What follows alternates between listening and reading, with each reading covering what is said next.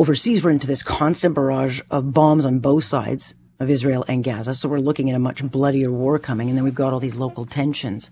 What is it like to be a leader of a synagogue? What's it like to be a rabbi in this time? Let's ask one. Rabbi Adam Cutler, senior rabbi at Adath Israel Congregation in Toronto. So nice to have you on. I was so delighted to see my producer book you. So great to have you on. Well, I appreciate you reaching out this morning. Absolutely. So what's it like to be a rabbi in times like this?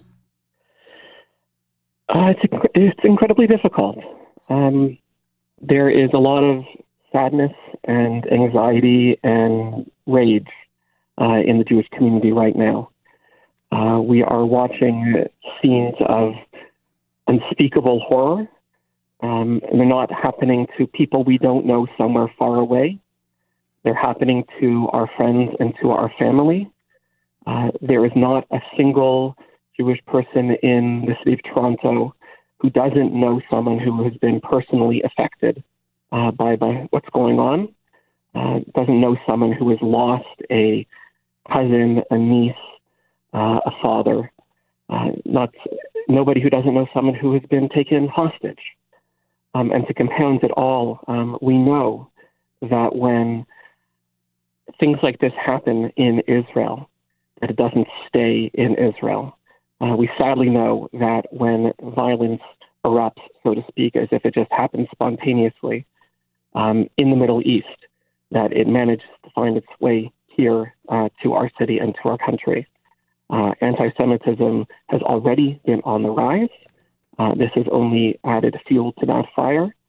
We are already seeing upticks in anti-Semitic speech, harassment, and unfortunately, we know from the past what is likely to follow is crimes against property and against people. So it is not the easiest time to be a rabbi right now.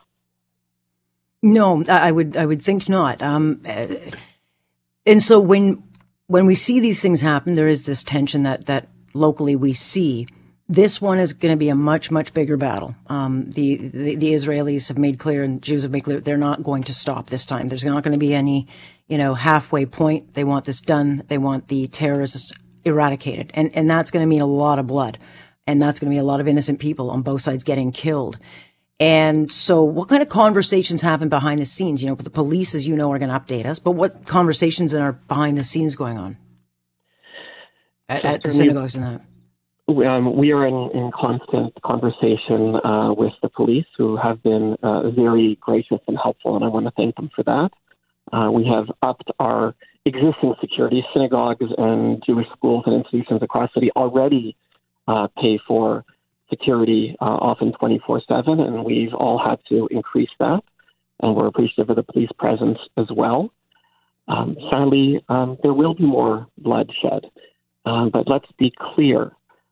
Though there will be innocent blood shed in Israel and in Gaza, all of that blood is on the hands of Hamas, every single drop.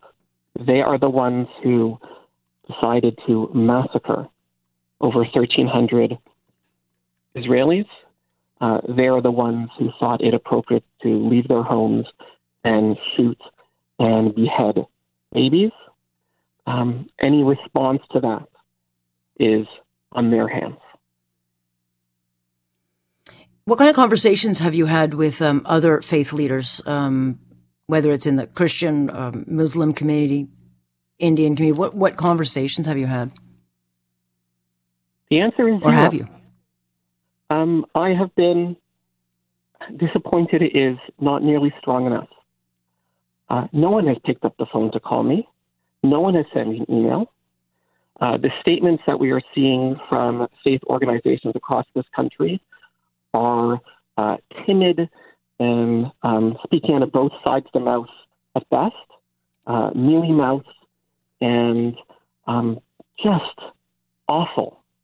And at worst, justifying, speaking in terms of resistance, as if it's so hard to say unequivocally that it's not all right to behead babies, full stop. So I'm disappointed. I'm saddened.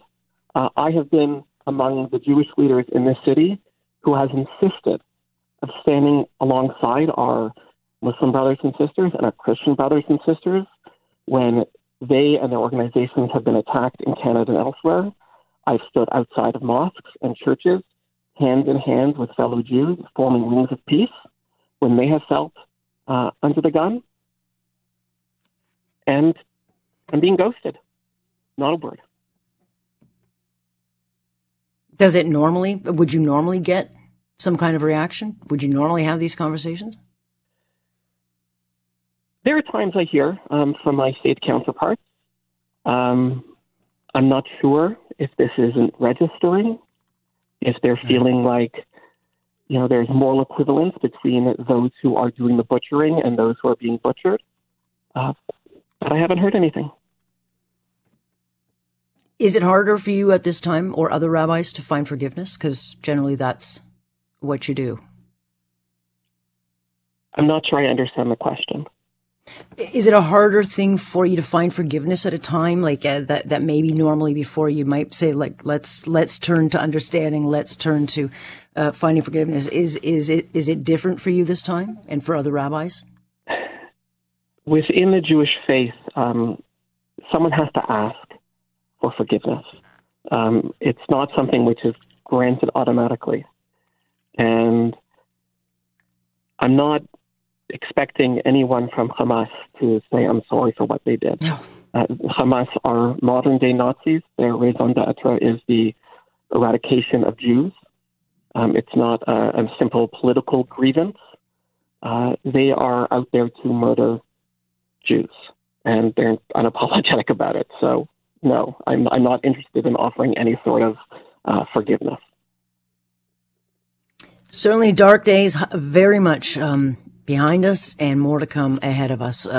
Difficult time on a number of different levels. Rabbi, I thank you very much, and I hope certainly that turns around as far as community and other faith leaders are reaching out. I appreciate your time. Thank you very much for having me. Rabbi Adam Cutler, who is with Adath Israel congregation in Toronto. Surprises me a little bit that there would be no outreach at a time like this. And I guess he is surprised as well.